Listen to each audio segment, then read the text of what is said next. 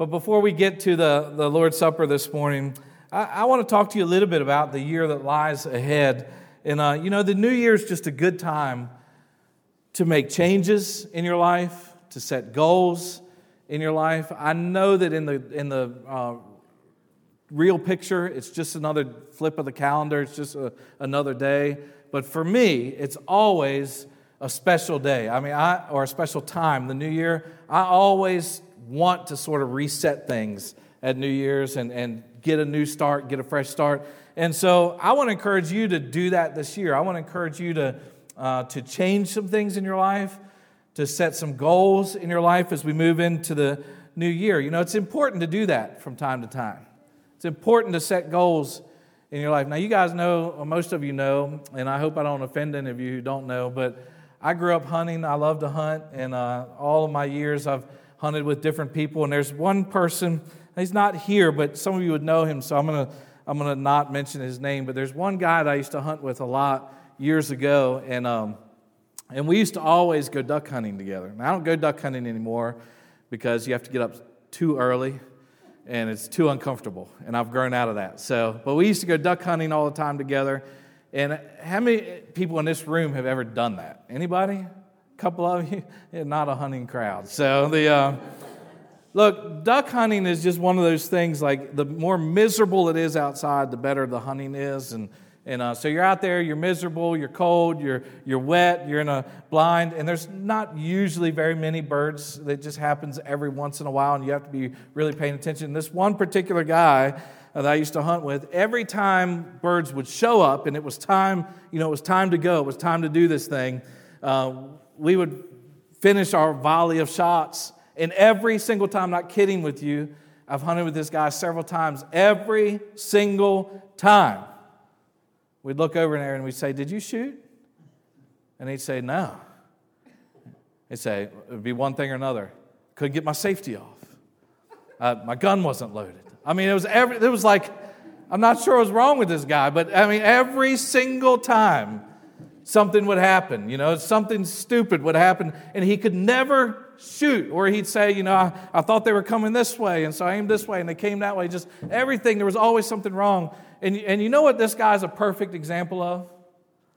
Is that in order to be successful, you've got to actually pull the trigger. Like, if you don't ever just set a goal, point at it, and pull the trigger, you'll never do anything. You got me? Like, you've got to set some goals you've got in your life, and especially the most important thing in your life, this applies, like, you've got to be able to set goals for yourself spiritually. Every year, and that's one of the things that excites me most about the new year, because generally by the time we get through December, I'm a little bit worn out, a little bit tired, and I just decide, you know what, I'm resetting, I'm going to do something different this year, and I'm going to try to set some goals that I'm going to go after this year spiritually. And this is important for us to do. So I just want to encourage you to do that. Turn to Philippians chapter 3 with me real quick. In verse 12, I'm going to read you a short passage of Scripture. Now, if you're visiting with us, this is not how I typically would preach. I'm not really going to preach a sermon today. I'm just going to talk to you a little bit about some things that are on my heart. I'm going to read a passage of Scripture, and then I want to try, hopefully, to set an example for you. This is exactly the process that I've been going through personally over the last couple of weeks as the new year's been approaching. I just thought, you know what, I want to share this with my church family and hope that maybe it helps you.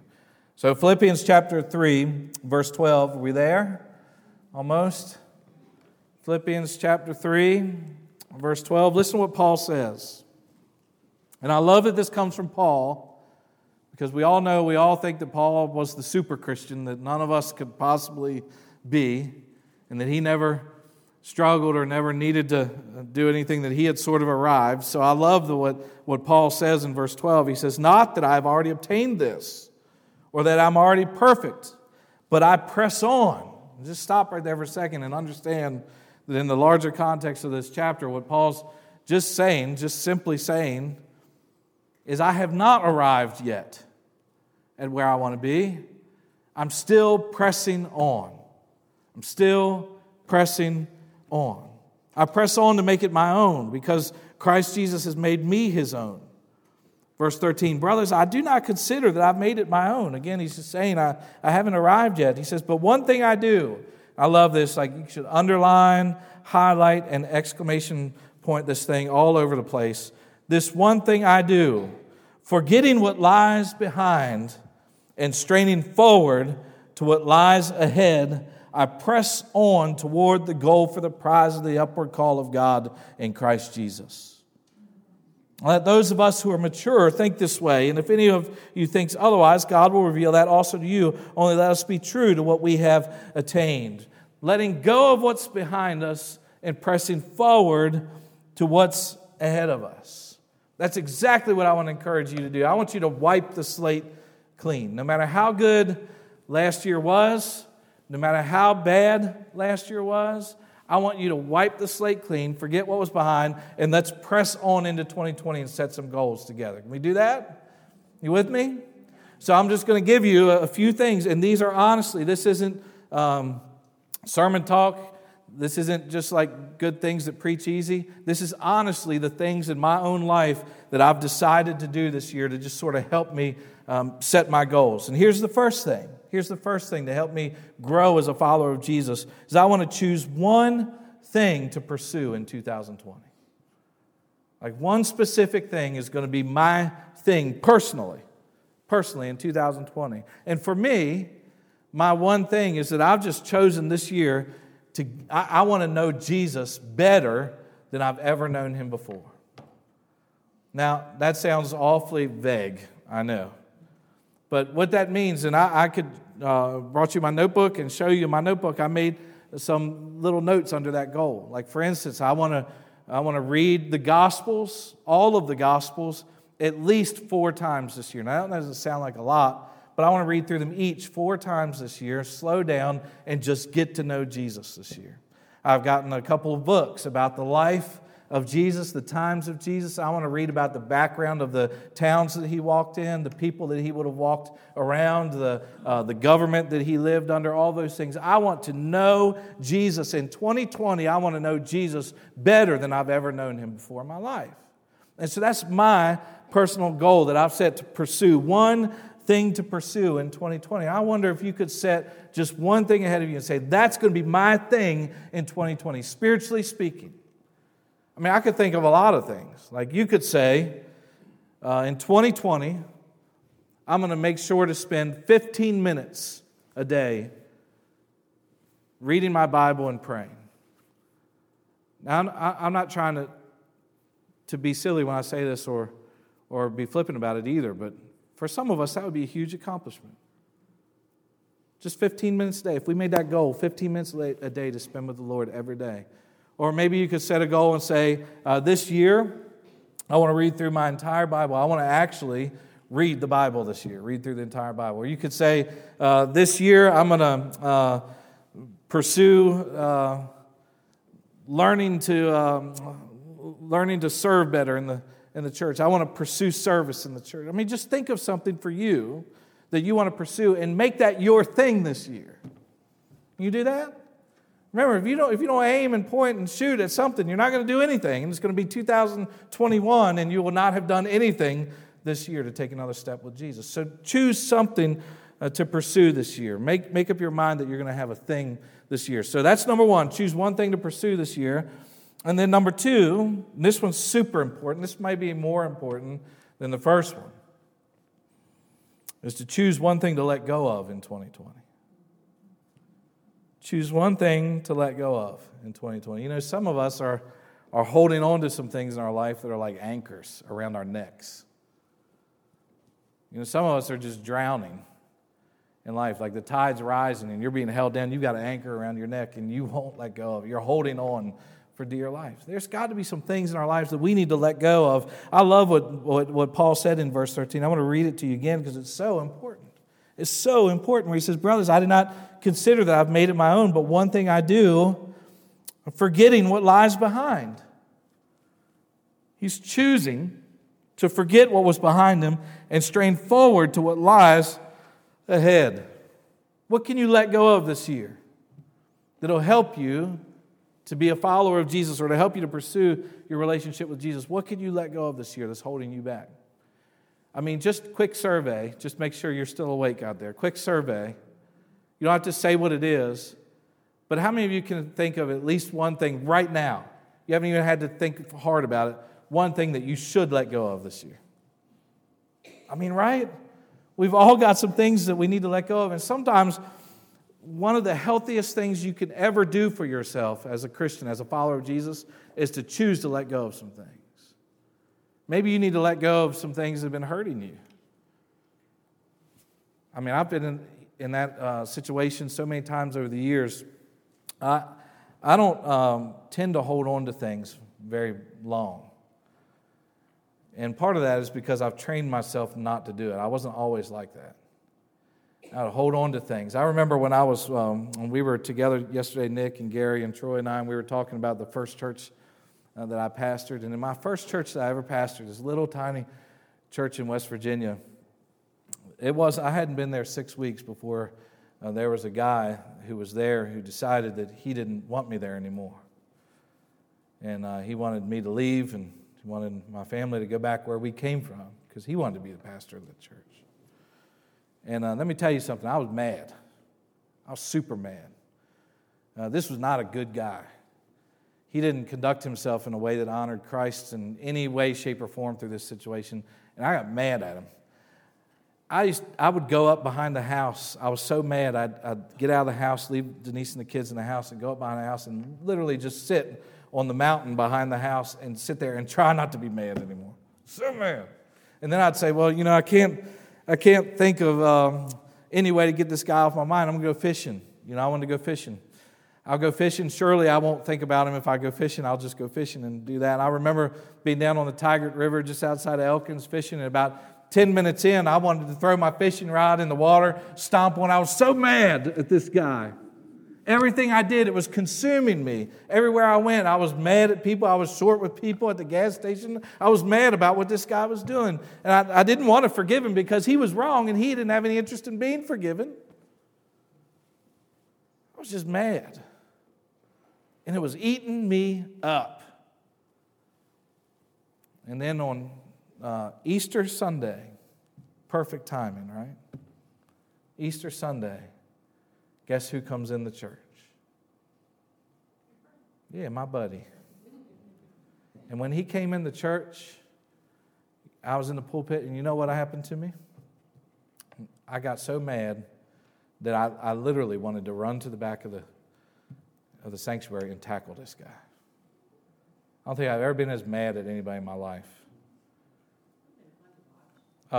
Yeah. Except he was like twice my size. So, coal miner, he had big hands too. He probably would have whipped me.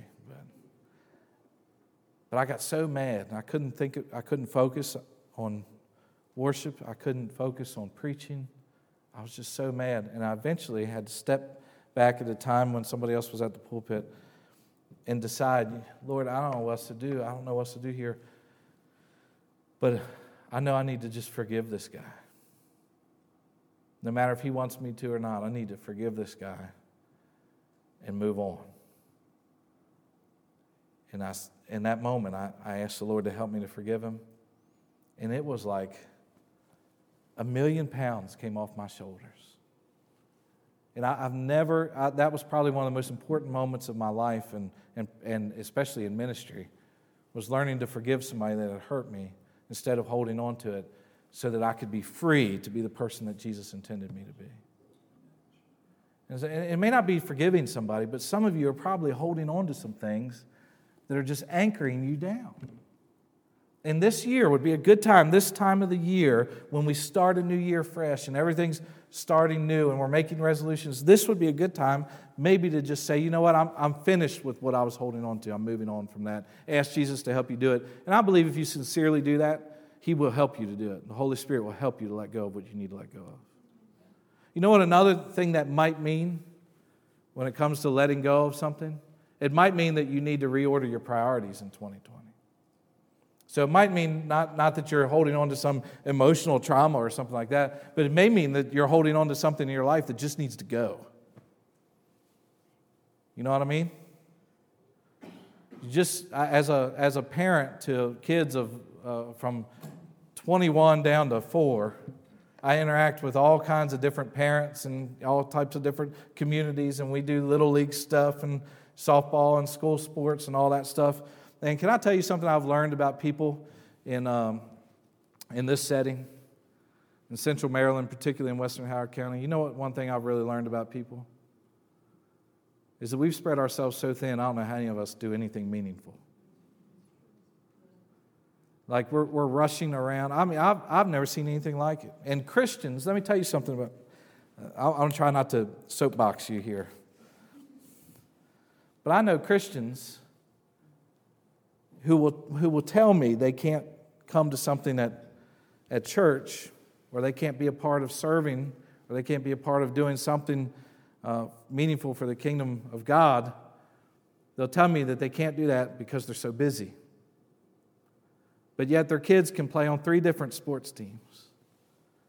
They can make it to every practice for all the sports teams. They can make it to every school function that they need to get to.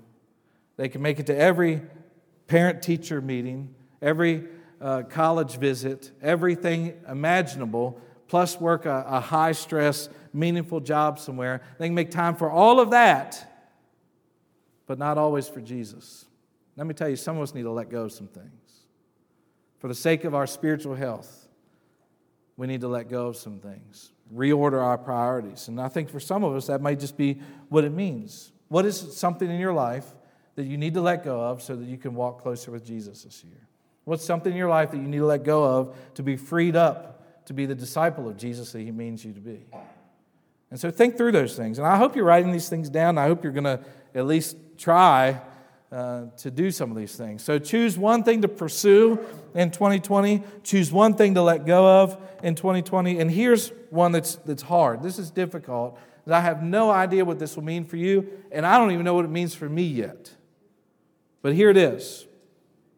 Choose to take one radical step forward in your faith this year. One radical step forward in your faith this year. Every single time I've been able to really look back in my life and see where I've grown up real fast spiritually and taken a big jump and grown up in a way that I think God wants me to, I can trace it back to being forced or choosing to take one big radical step of faith. Choose to take a big radical step of faith this year. I don't know what that'll mean for you. Like I said, I don't know what it means for me this year. But I know that you can do it without fear. You know, some of us don't want to take those big giant steps because we're scared where God might lead us. Like some of you think, if I pray, okay, Lord, wherever you lead, I'll go, you think that He's going to lead you to Zimbabwe. And so you say, I'm not going to pray that prayer. I'm not doing that. Because if I get in the business of this radical stuff, I'm going to take radical steps. I don't know where the Lord's going to lead me. And if He leads me somewhere crazy, I'm not going to be able to go. Just trust me. Commit to taking one big radical step. He'll be with you. You'll be okay. He won't take you anywhere you're not equipped to go. He won't take you anywhere or call you to do anything He hasn't already prepared you to do. I believe that. Do you believe that? Do you believe that? That was not... Look, y'all don't believe that. You do not believe that. The other night, or about 2 weeks ago, I made a mistake in my house. I made a parenting mistake.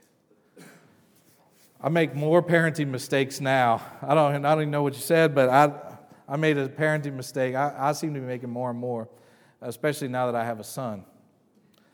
I do stupid things with my son. I teach him bad things. I mean, I'm serious. I'm just being honest with you. Like, I do things. If you don't know, I have 3 daughters. I have a 21-year-old daughter, a 15-year-old daughter, and a almost 11-year-old daughter. And then I have a 4-year-old son. So I did all the girls first and then got a son. So I'm like going crazy, Larry. I'm going nuts with this guy, you know. And those of you who know him, he's already crazy to begin with. And so the other night, Denise was cooking dinner and doing some things, and I needed to get him out of her hair because he likes to go in and help Mommy. He loves to do stuff in the kitchen and but he disrupts her, and so I said, come on in here. And sometimes I have a hard time keeping his attention, so I'm flipping through the TV, trying to find something that we could watch together that would keep his attention. And you know what I found? No, not football. Something much better than football. Professional wrestling.